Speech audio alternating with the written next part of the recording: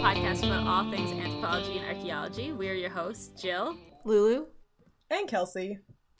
And we are very excited to have another interview today with the lovely Kaylee Spears. Welcome. Thank you. Thanks for having me. Kaylee is an administration manager and curator at K'Nachiwanung Historical Center, also known as Manitou Mounds. And Kaylee, we're so excited to have you with us today. We're excited to hear all about your job, what you've done, and hopefully if I pronounced the name of your historical center correctly, please let us know. If you want to start by giving us a brief introduction about who you are, where you're from, and how you got to be where you are now. Sure, yeah. So many questions all at once. Tell us your entire life story. You got the name pretty good. It is a challenge for a lot of people. I had to practice it kind of at home before I was comfortable pronouncing it. Now it's just nothing. But yeah, K'Nachiwanung Historical Center, that's where I work. It is located on Treaty 3 territory, so that's where I'm coming at you guys live. And we're on Treaty 7. Oh, yes. I'm actually originally from Winnipeg, which of course is Treaty 1 territory and homeland of the Métis Nation. So grew up there. And then I lived in Thunder Bay for a few years as well for school. And yeah, I am the curator, the manager at K'Nachiwanung Historical Center. So we're located in Stratton, Ontario, which is in northwestern Ontario, which for people are probably still I don't know where that is. So basically we're geographically kind of right in between Winnipeg and Thunder Bay. We're just on the border between Canada and the United States. And the center, it's owned and operated by Rainy River First Nations. So it is a First Nations community that I work for. Awesome. And do you want to start off maybe explaining a little bit about your education and what courses you took and what programs you completed to have your current role? Yeah, for sure. So myself, probably quite a few people, I had no idea what anthropology or archaeology was until I was in my first year of university. So I did my undergraduate degree at the University of Winnipeg. They actually have a pretty fantastic anthropology program there. Met a lot of amazing people that I'm still in touch with. But yeah, my brother, actually, I owe him kind of my career path because he suggested that I take some courses in anthropology in my first year, and I did, having no idea what I was getting myself into. So I actually started more on the cultural anthropology side, but then slowly discovered archaeology and just became hooked with that and eventually decided to major in it. And so I did end up doing a Bachelor of Arts honors in anthropology, and also I also majored in international development studies as well at the same time. And kind of at the same time, I think the last couple years of my undergraduate degree, I also started volunteering at the Manitoba Museum with Lee Sims, who, if for anyone who does prairie archaeology, you've definitely heard that name. He's since retired and actually moved out to the West Coast, but he was such an amazing mentor and teacher to me. And so yeah, it was sort of in the time that I started volunteering there, then I actually started working at the Manitoba Museum as well. I worked front desk stuff, I did educational stuff, and then I also worked in the archaeology department with Kevin Brownlee, met some awesome people there, and realized that I just really loved working in museums. And it was Lee and then some of my profs at the University of Winnipeg that really encouraged me to pursue a master's. I had never really considered that, never considered higher education. But yeah, so they encouraged me to do that. So I applied to Lakehead University, which is in Thunder Bay, and got into the master's program there. And took me many years to finish that degree. I think I'm one of the 4 years master's people, but it happens.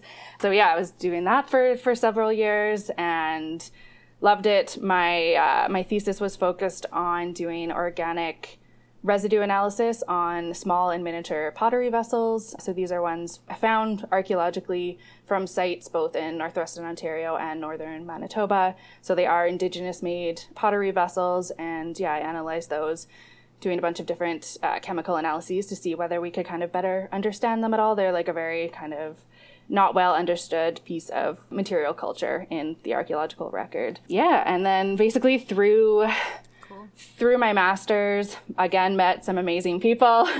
And it was some of my professors there that I'd actually told me about a job opening at Kinachuanang, and so I applied, and that was just over 3 years ago now. And yeah, so I've been here ever since. I started off not as the curator, I started off helping with collection stuff, and they hired me on to help with some repatriation initiatives as well. And then I just sort of eventually somehow fell into the management role here. But yeah, I love it. Awesome. So what does a sort of typical day look like for you then in your role, or maybe how that's sort of changed from your older roles to what you're doing now? Yeah, it's so working in a smaller museum, like we are a rural museum, like we're fairly large still in comparison. Like, you know, there are some small rural museums in little towns that are like, they have one volunteer and that's all they have. So we're definitely more substantial than that, thankfully. But because it is still a smaller museum, when you're in sort of the leadership role like myself, when you're the curator, the manager, you end up overseeing everything. So basically, you know, the budget, programming, maintenance of the center, exhibits, collections. We also have a gift shop and a restaurant here. So all of that are the things that I oversee, which was pretty terrifying at first, but I do love it. I have a really awesome team here. But so yeah, basically your day-to-day changes so drastically. I do a lot of grant writing. That's definitely one of my kind of main things. There is a lot of admin work, as well as, yeah, just overseeing the amazing employees and stuff. But yeah, so that's what I love about it, but it's also challenging because in a smaller museum, it's just, you know, you do have to be a jack of all trades. Like there are just so many things. You have to wear all the different hats basically, because you are overseeing all those things, as opposed to in a bigger museum, for example, when, you know, if you're the curator, that means you're just kind of focusing on the collection in that particular department and whatnot. Whereas here it's definitely more significant than that. So. Wow.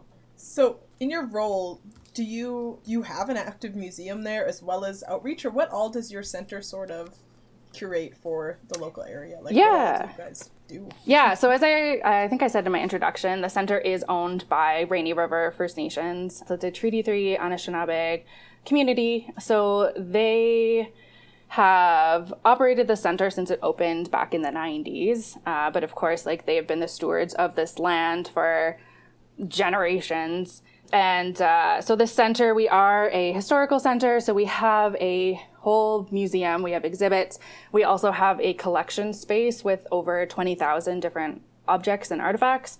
So that does include donated items, so we do have clothing, we have lots of regalia, so some jingle dresses and stuff. And then the main bulk of our collection is actually from archaeological digs that were done on site back in the 70s by Dave Arthurs. So these were digs of the village sites on our property. Because, yeah, I'm not actually sure if I've mentioned, but our center is on the grounds of, we have the largest concentration of Indigenous burial mounds in North America on our site here. So the main reason for the existence of this center is to protect, preserve, present both the history and culture of Rainy River First Nations, and then, of course, protecting and stewarding the burial mounds on the site as well. So yeah, that's kind of a whole element of it too. So we have the center here, we have our collections, we have our exhibits, but then we have this whole extensive trail system that has about 20 burial mounds, as well as just a history of archaeological sites. There's multiple village sites, and there's an Anglican cemetery. There's just, yeah, a ton of history here. So it's just everything we do is all about, yeah, protecting, preserving, presenting that history, that culture. Protecting, preserving, presenting. Awesome. So I love that. And so outreach and engagement with community and youth is an aspect of your job then in your role? Yes, absolutely. Yeah, so we do a ton of outreach, and that's both like within the community of Rainy River First Nations. Like, that's always kind of our main goal, is to create programming and stuff for the community that does own the center. But we also it's also more than that. Like, we also do programming for all of the schools in this region, as well as we're really trying to set up the center to be like a repository of information and knowledge and stuff for all of Treaty 3 as well. So yeah, like we generally we're actually open year round. Our busier season is spring, summer. So from May, like kind of Mother's Day to Thanksgiving is generally kind of our busier season, because we do guided tours like of the center as well as on the trails, and we do teach people the history of the burial mounds and occupations on site and the history, because there have been people living on this site for 8,000 years and stuff. So we do explain that whole history here to schools, to other communities and everything. And yeah. Awesome. And what's your favorite part of your job? Oh, it's hard to say. There are a lot. Like what I love about working in museums, and then also in a museum like this that is a bit smaller, is just, and also again, what's challenging about it is just like all the different things that you get to do. Like sort of there's just a lot of creative freedom and whatnot. And thankfully there are quite a few grants out there. So we're able to apply for grants and then do special projects and whatnot. So for example, the community, basically like, so regarding the burial mounds, there's not a lot of like actual written information on them. Some of the only publications come from like white archaeologists and stuff like that, and it just is completely missing any of the community's perspective. And so we were actually able to apply for a grant to do a whole oral history project here. So that's being run by a band member that we hired on, and so he's conducting interviews, and it's actually expanded even to more than just information on the burial mounds. It's turned into just a whole kind of community oral history project and whatnot. So videos and pictures, we're doing interviews and stuff like that. So it's just amazing to be able to work directly with this community and be able to do projects like that like help them to preserve their heritage and everything. So yeah, I have lots of favorite parts. Awesome. Yeah, perfect. So I guess that kind of ties into like what would success sort of look like in your role. And I guess it seems like you're kind of already getting there, meeting it, like your goals of outreach and all that. But yeah, like what, I guess, would you foresee like in the future, some goals that you would really love to accomplish in your current position? Or yeah, there's a lot. And it's, so working somewhere like this as well, it's really interesting. And especially being a person with white background, like my ancestry is white European, so colonizer background and stuff, and then coming into this space, like knowing that for a long time that I wanted to work in museums, and then coming into this space that is already an indigenized space, whereas like museums, kind of the legacy of museums and even museums current day, there's still so much colonial history and stuff attached to them. So coming into this space that's completely different, that is, already indigenized in a lot of ways, and stuff, like success here is so much different than in a lot of other places. Like for here, as much as, it's awesome for myself personally in my career, my personal growth to work somewhere like this, for me, like success in a place like this is just all about, my team and doing things that, again, those like three, our mandate is protect, preserve, present. So kind of everything we do revolves around that. And so, yeah, being able to work with the community, like the majority of my staff are band members. So being able to hire community youth, mentor them, teach them my knowledge about archaeology and museums and whatnot, get them excited about their history, get them to directly work on these projects, work at the center. They're tour guides. They're the ones teaching people that come to the center. So really success in a place like this it's not about me. It's more about the center and the success of the center, the success of my team, getting the community, to engage with aspects of their culture and help them preserve it and all that. So it's a bit different than I feel like some other museums. Yeah, that sounds awesome. And I guess you kind of already touched on this, but the most challenging aspect of your job, would you say it's juggling all those? Yeah, I mean, definitely, like, that's the thing with museum work, is if you are starting off in a smaller museum, which is like a really, really fantastic experience for anybody who is interested in going more the museum route of archaeology and anthropology. Starting off in a small museum really forces you to just you have to learn so many things. It is kind of trial by fire. You have to figure out, like how to order groceries for the restaurant in my case, and figure out stock and find suppliers for the gift shop, hiring people, overseeing budgets and whatnot, like grant applications. That's been a big thing that I've had to just figure out. Yeah, so that's definitely a challenging thing about it, is just like the many hats you have to wear. It's also like part of why I love it. But definitely challenging, definitely overwhelming. And I'm the kind of person that likes to take on way too many projects at once. But having a good team that will keep you grounded and help you out with stuff and tell you when you're taking on too much is also really helpful for that. Really important. Yeah. Yeah. And I have a really fantastic team here. I'm very, very lucky to work with all the people that I do. Yeah, it really makes this place just extra amazing. Good stuff. I guess I'll ask, like, what's one common misconception that you might find for people maybe entering careers that you found to be different than what you expected, or something maybe for someone entering this career that something you maybe thought was the case that maybe wasn't? I feel like it's a hard, I know what you mean. Yeah, there are, I feel like in archaeology and anthropology and stuff in general, there are like a ton of misconceptions, and then museum work, again, there are, like, I mean, of course, like, for anyone who's in archaeology, like, one of the biggest misconceptions is that we work with dinosaurs, right? And, like, nah. Like, that still comes up all the time. Like, even I've worked it into our programming here where, we ask kids, like, who thinks that as archaeologists we deal with dinosaurs? And, there's generally still some that raise their hands. So that's one. And being able to teach people that, like, no, we leave that to the paleontologists. We actually deal with the history of people and humans, and is, something that's important, I think, and a big misconception. But and we also don't, like, steal things and swing through trees, like, totally Indiana Jones. Totally. Well, and I feel like, like, that's a big thing, too, even is, and kind of some of the less fun assumptions about, I feel like, our career as archaeologists is, acknowledging, like, the history of glorified looting in our own discipline, right? And there are still a lot of misconceptions, and completely understandably by, a lot of Indigenous communities, that archaeologists just want to excavate things and, all the time excavate things. And that's, to me, that's more so what archaeology used to be. Now it's, it's always has a purpose. It's always working with communities, engaging with communities, community-led stuff.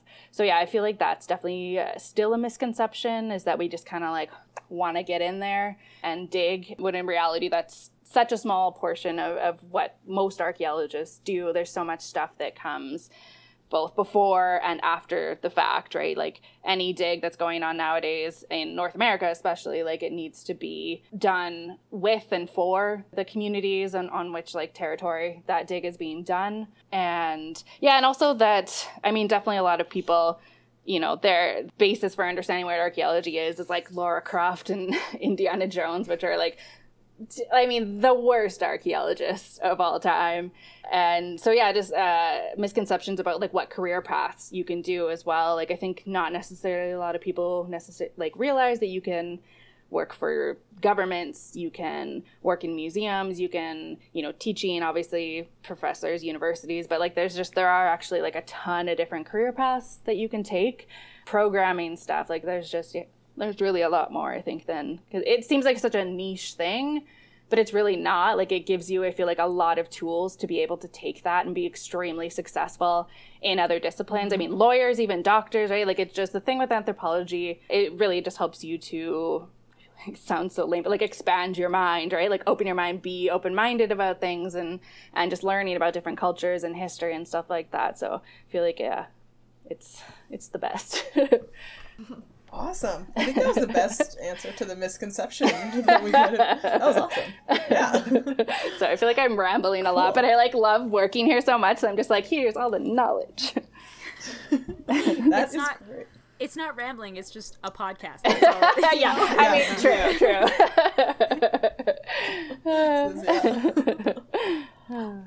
True. So based on your job then, like, what skills or qualities do you think are most valuable for someone seeking a career in museums and curation and your path? Yeah, I think there's a lot. And, a lot of, like, a lot of them aren't necessarily sort of those like tangible skills. Like, yes, absolutely, it's important to, you know, get experience, to, you know, degrees, of course, that helps, like school education, all of that is wonderful. But more so, I would say, like, some of the more important stuff that I think gets kind of discounted sometimes is just that open-mindedness, that acknowledgement of your privilege, the checking your ego kind of stuff, like all of these things that I think are like a big discussion nowadays, and that really should have been, you know, discussed forever.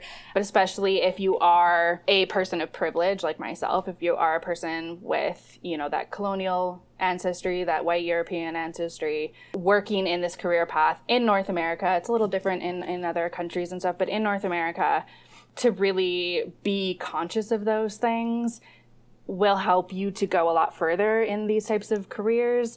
It's sort of hard because those are such like conceptual things as opposed to like, you know, get a degree and whatever. Because like, yes, that's awesome. But like some of the most successful archaeologists and people I know, like don't have PhDs and stuff, you know, like those are fantastic, but like it's not necessarily needed to be successful in this type of career. Like, yes, I do have a master's degree and I'm super happy that I was able to do that. And I think it did help me grow. But I think also just my ability to come into this setting, acknowledge my inherent biases and stuff, coming and working in this, like with a First Nations community in their museum, I think that has helped me a lot more than like my degrees have, if that makes sense.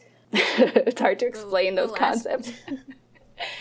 The last interview we did with a professor, yeah, she told us not to go into graduate studies. Yeah. So. But, and that's like, I feel like I read an article recently that was like, I did a PhD and I regret it. Like, here's why. And like, no. I mean, like, because like, I'm not sure, I would still love to do my PhD, but it really isn't necessary. Like, and to me, like if people are applying for jobs at my center, I obviously look at that stuff, but I'm interested in just like the well-roundedness of the person and their experience, whether it's education or not, you know, like, but if you've traveled a lot, like that's awesome. You know, that means like, okay, you've been to other cultures. You haven't just lived in like your one small town your whole life, which like, not that there's anything wrong with that, but right, like it's hard sometimes if you stay one place, only experience like one culture and stuff, to then try to come work in a space where that's just not really good. Ended on a low note there, sorry. It's okay. Totally understandable. That is very good advice. So like, yeah, I guess job prospects in your discipline, it's a question, but it'd be so varied probably. Yeah. And there's so much you can do that like, yeah, I was going to be like, what do you predict it'll look like? But I don't know if that's a very fair question to place on you. I mean, how do you think everything's going to look, Kaylee? Oh, it's hard. And I mean, like, within museums and stuff, too.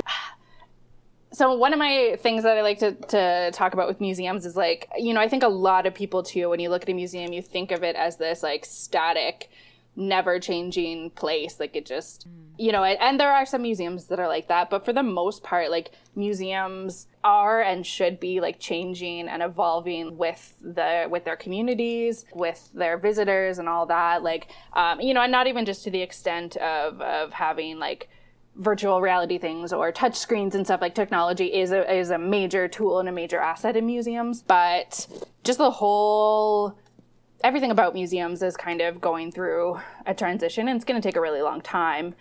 But I am on a couple groups where we are, you know, talking more about like the reconciliation aspect and the indigenizing, decolonizing sort of aspect of museums. And so I think that in terms of like museum work, that's a big thing that is happening.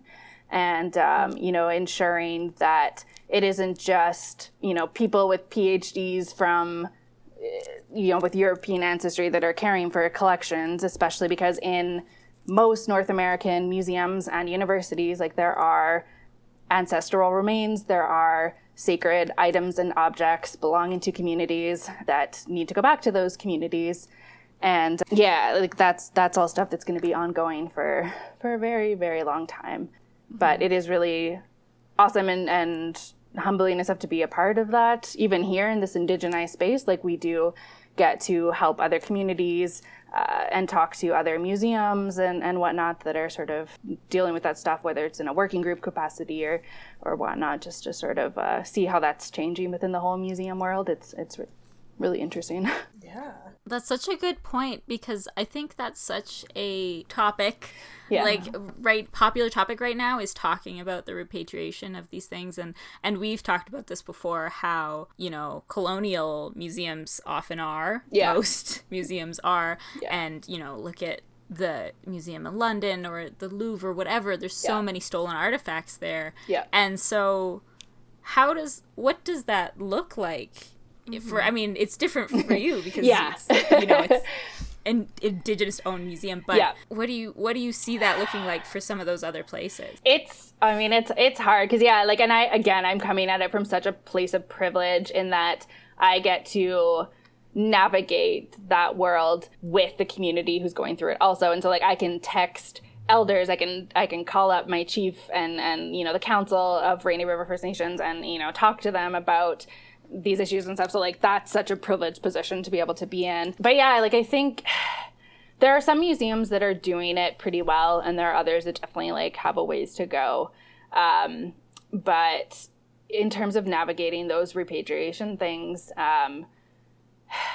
it's such a weighted topic, and there are so many amazing discussions and articles and people that are working in this right now. That's one of the beautiful things I feel about our kind of generations of archaeologists and people working in museums, is that they are doing this kind of work, doing some of the groundwork, so to speak, I guess, and engaging with the communities and stuff. Because museums, they aren't just places to hold artifacts and stuff. I feel that's what they were, and of course they still are. Collections and stuff, of course that's still important, but that's just one aspect, right? It's so much more beneficial to be working with those communities, returning items to them if that's what needs to happen, or acting as, oh God, what was I going to say too?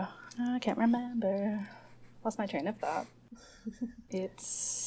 And I feel it's a process. Yeah, it definitely, it's a process. And it's awesome to see, some of the work that's happening, especially because in so many museums in North America, as archaeologists, it's our own discipline that created these collections in these museums. And a lot of the time, these collections were excavated without permission from communities, without prior and informed consent of these communities, and then have, or even if maybe they were kind of working with the communities, the whole kind of concept about why they were digging, maybe there was likely things promised to them, we're going to excavate this and it's going to be, world changing. It's going to change all of history. We're going to bring back all this information. But instead they come in, they excavate, they take this stuff back to the museum, and, you never hear from them again. And then 70 years later, that's definitely something that, I think a lot more, I feel a lot of museums are acknowledging their colonial histories and stuff. But, and it's hard, right? Because every community is different too. That's a big thing as well, is that, the way a community in Northwestern Ontario wants to go about repatriating stuff is going to be completely different from, a community in Northern BC or something, right? So it's hard. That makes me think of your role as a curator too. How would, as you said, you're in an Indigenized space, how has that changed your perspective on your job as a curator and how you approach that? That's a good question. Significantly. And I've been, again, coming at this from just this position of I for the last decade or so, I've been working and volunteering in museums, but my first curator position is here. So it is in this space. So it's again, I'm so privileged to get this kind of education in this space from the people that I work with. But it really has, I don't know, because I don't know necessarily even what I thought being a curator would be, but I think that it definitely is different than what it used to be, right? I feel that's the same with archaeological work and stuff like that. It's not, or it shouldn't be at least a kind of its own thing. You need to be, even myself too, I work for this community, but I still, I could, am I trying to say? Like, it's still important to be working with the communities and stuff. So even like for the basis of like exhibits and whatnot, when I'm curating an exhibit or whatnot, or if I want to do any changes or updates or something to the exhibits here, you know, I'm still going to be engaging with the community, right? Like, yes, I work here, my day, you know, I oversee the day-to-day operations and stuff, but for exhibit work and stuff like that, and even for how we look after our collections here, it's always done with the engagement of the community. And again, for us, it is a lot easier because, you know, most of my employees are band members and stuff, so that engagement happens very easily. But at some of those bigger museums, you know, it can be a little harder because obviously their collections contain items and ancestors from, you know, sometimes communities all across North America, if not Canada. But yeah, it's really just about doing the engagement and not just sitting in your little tower, sequestered yourself doing research. Yeah, exactly. To me, yeah, that's not the way museums are going, nor should it be, because yeah, it's like you need to be working with community. So yeah, I feel like really the whole, like, museums in general are changing and have changed a lot in that sense that it's not just like the final destination for these items and stuff, like, not at all. It shouldn't be like, there's still value in, of course, like having collections and whatnot, like for educational purposes, but yeah, it's more so like using a museum as a tool to engage with the public, engage with the communities, to look after this stuff in a way that is like culturally appropriate, both in education, both programming, as well as just the way that things are stored even too. I think that's something that that people don't even necessarily think about, is even like the way you store artifacts and stuff. That can still come from a very like colonial perspective. So even rethinking like the types of materials that you use to store things, you know, is your room where you house the ancestors, like, can people smudge in there? Can you put tobacco in there if that's something that community needs? You know, there's sort of like, yes, it's awesome to use, you know, the museum standards of things, because of course, like, we want things to last and be preserved, but at the same time, sometimes that isn't the most important thing. Sometimes an object needs to be used. Sometimes an object needs to be taken out and smudged, and, you know, just all those things that I feel like people, you know, they want to put on gloves and, like, you know, everything to like touch these artifacts. And it's like, you know, is that what the community wants though, right? And like often it's not. Often those things need to be cared for in like a completely different way. That is such a good point. It's like something I hadn't really thought of in that way. But I was planning a conference last November, and we were hoping to get an Indigenous elder to like say a prayer before we started. And I was trying to work with the university to find a place, if someone wanted to do a smudge, that they could. And it was like impossible. Yeah. It just couldn't happen. And it was like, okay, so this space isn't even set up for that. Like, and that's a big thing. And like, I feel like a lot of universities, I'm just going to be blacklisted from every Canadian university, but I feel like a lot of them are really behind in that way. Like, they don't. Oh, yeah. Like, yeah, exactly. It is, I mean, like, thankfully, a lot of them are starting to do, you know, like the land acknowledgements and stuff, but that is such a small part of this whole bigger picture of, like, what they should be doing. But, yeah, exactly, because I've gone to conferences as well where, we are bringing an elder to do some sort of opening. And so, we want to make sure that the space, they could smudge and stuff like that. And it is always super challenging because, you know, they have their fire systems and whatever, and it's like, okay, well, that's a you problem. Like, exactly. So, yeah. Yeah, that's good. That's been incorporated already into this museum design and how the objects are being handled. I'm glad to hear that. And I'm curious too, just how, with all the programming you were talking about, how has COVID sort of impacted your ability to get that programming out there? Like, has it been a change for you, or? Yes. Very much so. And I mean, most museums or all museums really are dealing with this. So our center, we closed down in March, and we actually just haven't reopened to the public, even though, like, you know, according to government regulations, we could have, but basically Chief and Council just wanted to take a more cautious approach to that.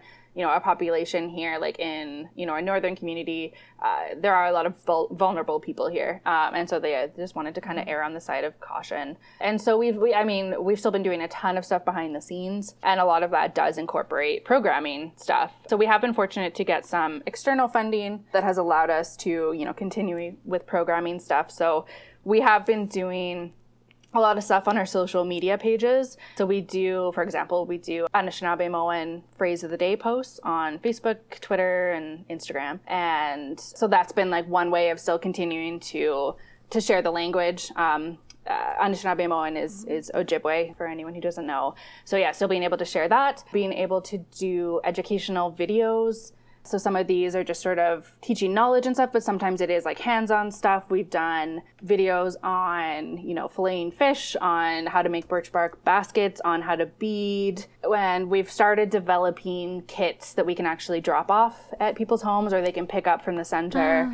And then, so that they can like still learn that craft, but from the safety of their home. We'll have, a video component with it so they can, watch our programmer kind of doing that activity. So yeah, we have definitely switched to a lot of digital stuff, but still keeping it hands-on. We are in the process of also just developing kind of a whole series of things that we can do for the schools. Like now that all kids are back in school to some capacity, whether they're being homeschooled or physically back in school or they're doing distance learning, we still want to be able to help them out, help parents out, help teachers out. So we are developing a bunch of different programming. Some of it's going to be educational kits that they can actually rent for us. So some of that's going to include replicas of archaeological material, and we'll do programming related to that so they can rent it, kind of use it however they want. We have to look into this, but we might also rent atlatls.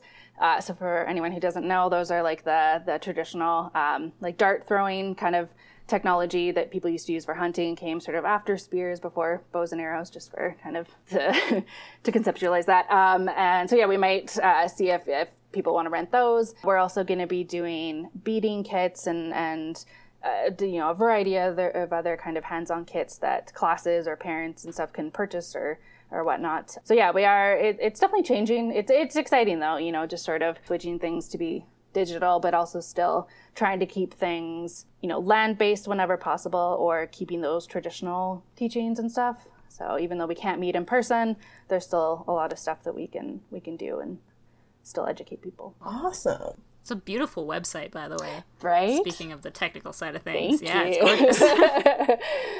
Yeah, I love it. We got that redone a couple years ago. It's so nice. I love all the green. It's really lovely. I'm glad. Definitely got to put a plug out for the Manitou Mounds Instagram and Facebook and all your social media, because I love the word of the day. Like, I look forward to it every day. I'm always like, yay! Yeah, it's been so awesome to be a part of that. Like, of course, I don't come up with those. Like, that's a language speaker in the community, or sometimes a few of them that send those to me. I put them on a pretty picture and post them online. But yeah, it's been amazing, just like the feedback we've gotten from those. Yeah, I mean, some of those posts have been seen by like 170,000 people, like a singular post. Yeah, it's just amazing, like how this language connects people. And yeah, it's been really beautiful. We get a lot of messages from people just saying how they love to see it every day, how it's helping them learn their language or reclaim their language. So yeah, that's been pretty amazing. So we're hoping to do more projects with the language. Like we do language tables as well. Like we haven't since COVID, but we do have an amazing speaker in the community, and so he likes to come in and teach people the language. But yeah, we're hoping to do a lot more programming like based on teaching people Anishinaabemowin. So yeah, that's stuff that we're going to be kind of slowly working on for a long time. Sweet. Awesome. Sort of those bigger picture goals. Yes. Yeah, we have a lot of bigger picture goals. This place is pretty amazing, and there's really a lot of stuff we can do with it. So yeah, it's pretty exciting. Possibilities are endless. Awesome.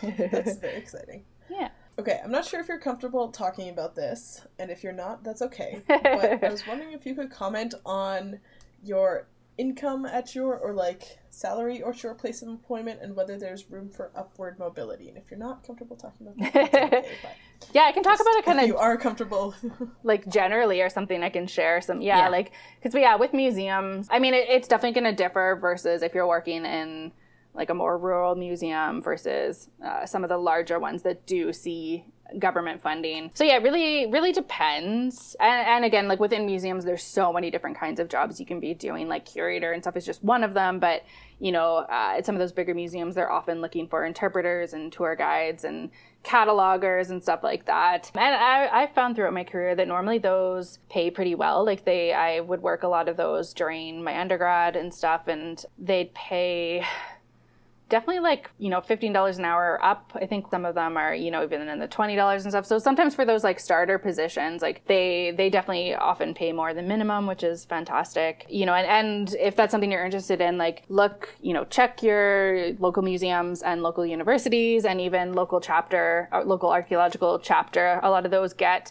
you know, funding from Young Canada Works and stuff. So they often are hiring student position. So it's a really great way to get some of that initial experience. And then if you're looking at it more as a career path, again, it's so different just based off of the museum, like where you're working, what position.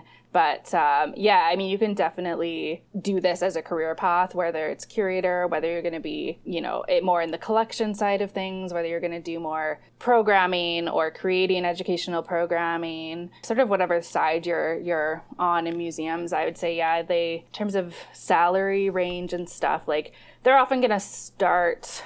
Oh, it's hard to say. I've seen some like sort of, you know, 35,000 up to, I mean, bigger museums, right? Like some of those people will make, you know, $75,000 to $100,000. Like it's such a range, but that's nice too, right? Like it's really kind of whatever your interest is within museums. You can kind of probably find your niche for it and find something that will kind of suit your lifestyle. You're probably not going to be rich though, unless you're like the CEO of the ROM. Yeah. Not usually a thing in archaeology, anthropology. Yeah. You're not looking for the riches. Yeah. You do it because you love it, not because you're, going to make the big bucks. I have that conversation with my dad on a regular basis. Yeah. I think, a lot of parents are like, oh, archaeology? Yeah, that's not accounting, or you don't want to be a lawyer? You sure? My friend who's a doctor, they would love to talk to you. Like, no. Yeah. And you do a lot of hiring in your role. Have you had any experiences, or do you have any advice, I guess, for anyone that might be interested in applying for a position in a museum? Any common mistakes you might see, or anything to sort of help them secure that dream job that they've always wanted in museums and curation?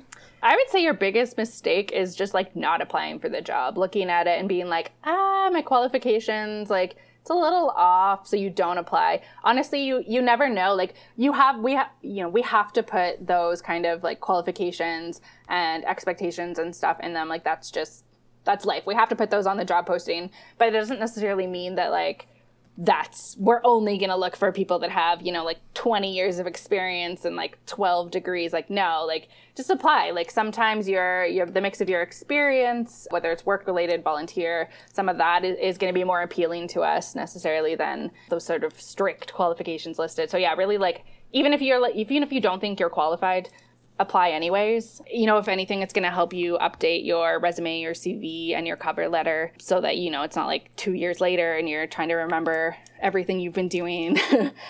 So just, not applying. Other than that, it's hard to say. And again, looking here, like we definitely prioritize trying to hire band members, community members, whenever possible. But looking like, even here, like if there's somebody who's willing to learn the skills, even if they have no experience, that's not necessarily going to be deal breaker or anything. Like people who are willing to learn stuff and are passionate about this kind of work, like that to me is much more enticing than, just those credentials. So apply for them jobs. Good advice. And lastly, do you have any advice for someone who might be interested in your career, or any sort of last nuggets of wisdom? Oh God, I don't know. What would I say?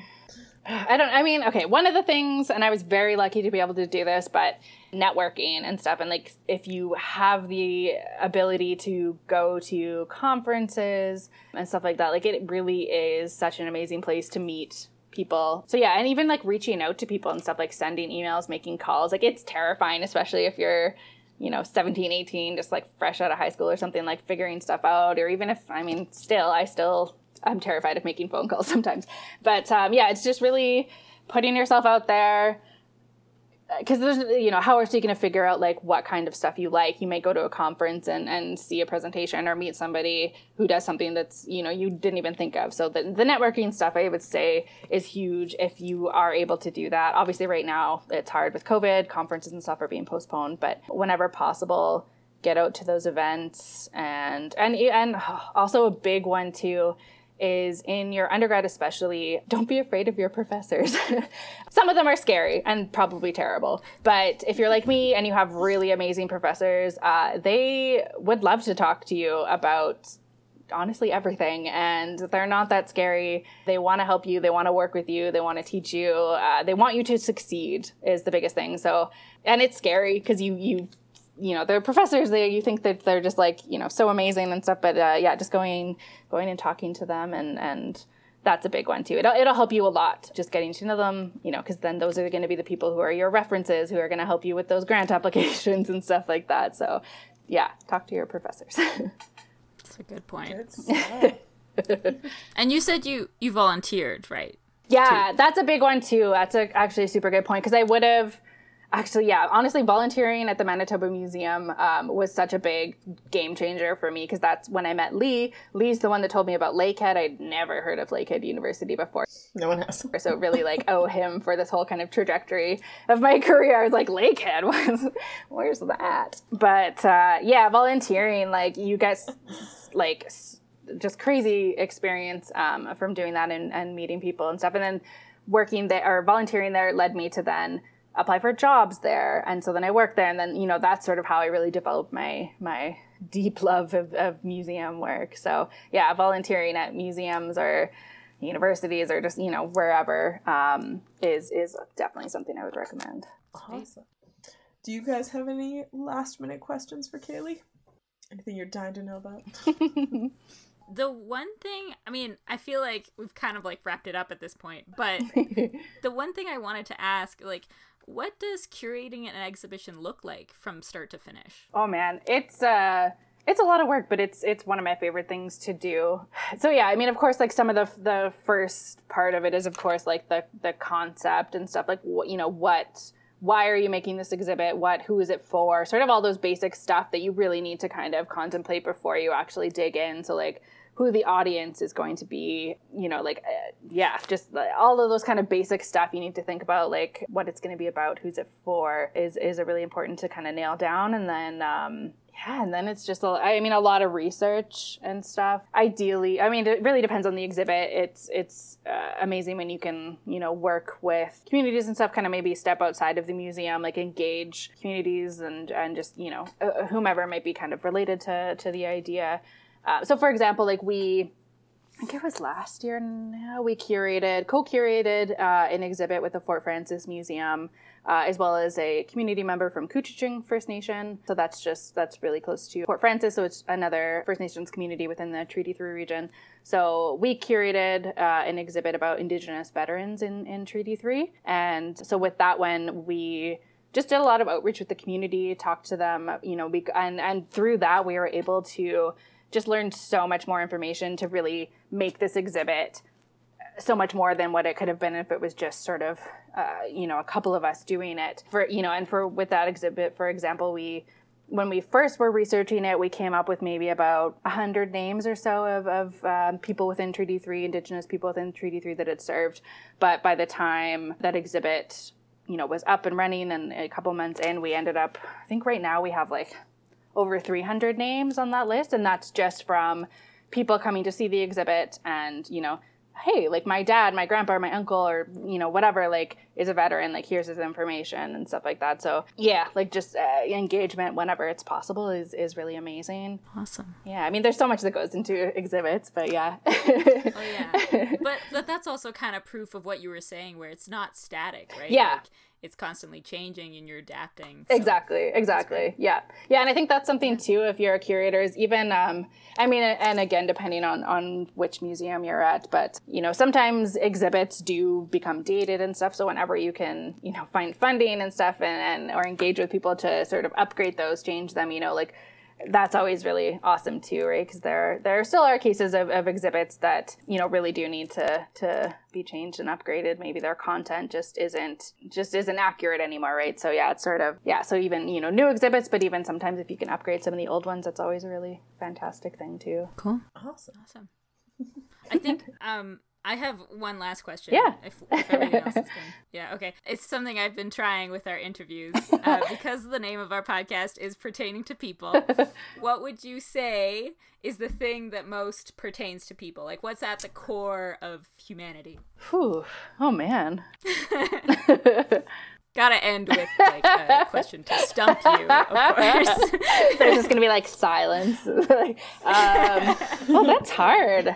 I feel like there's a lot of ways you could take that, but yeah, what's something that pertains to people? Oh man, I want to make it something happy. Because I do, as negative as I can sometimes be about people and stuff, I feel like we are all connected. Yeah, I feel like even with this pandemic and stuff, just that connectedness. Yeah. That's something we all need. We all need that contact. We need each other. That's basically it's Absolutely. Yeah, we're not meant to just be, we can't be solitary. You gotta. Totally. And I honestly think that's been a theme throughout this interview. Yeah. Is you've talked about community. No, seriously, you've talked about community so much. And I think that's lovely, honestly. Yeah.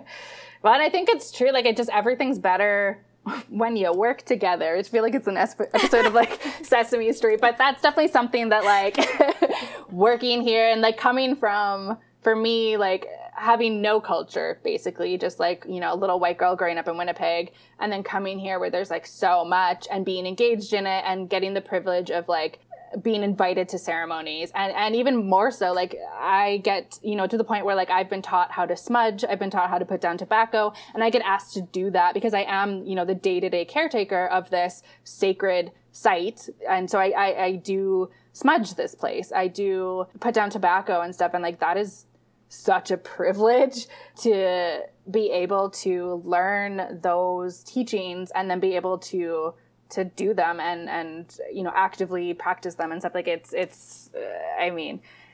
So that whole community thing, and again, I come at it from such a privileged perspective, both from my upbringing and ancestry and stuff, but then also the privilege of working so closely with a community and learning stuff every day from my staff. Just, it definitely, it changes you, of course. It's pretty awesome.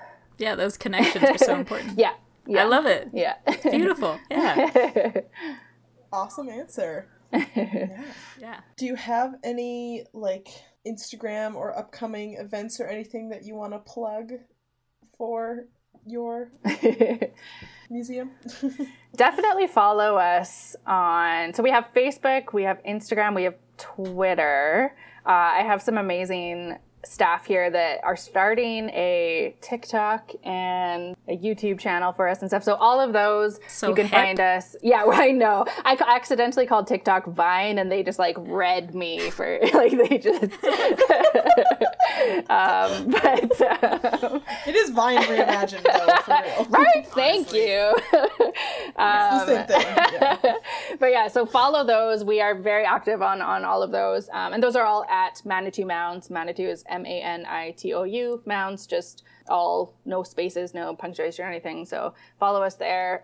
In terms of stuff we have coming up, we always have a ton of programming and stuff. We do have those phrases of the day. So if you are interested in the language or know someone who might be, definitely follow us. Yeah, other than that, we'll be continuing to post workshop videos and various programming things as we go and as those can be developed and whatnot. So we're definitely pretty active on those. We of course don't have any events coming up, but definitely when we are able to safely reopen, whenever that may be, come and visit us. I know it's a pretty rural place, but it's honestly, it's one of the most beautiful places in Canada. Maybe I'm biased, but it's beautiful here.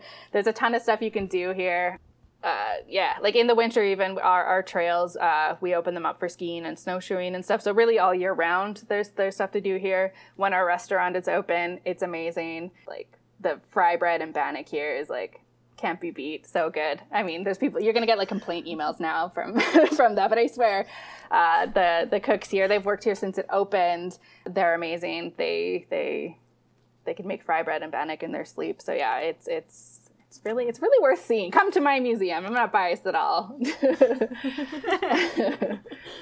I'm sold.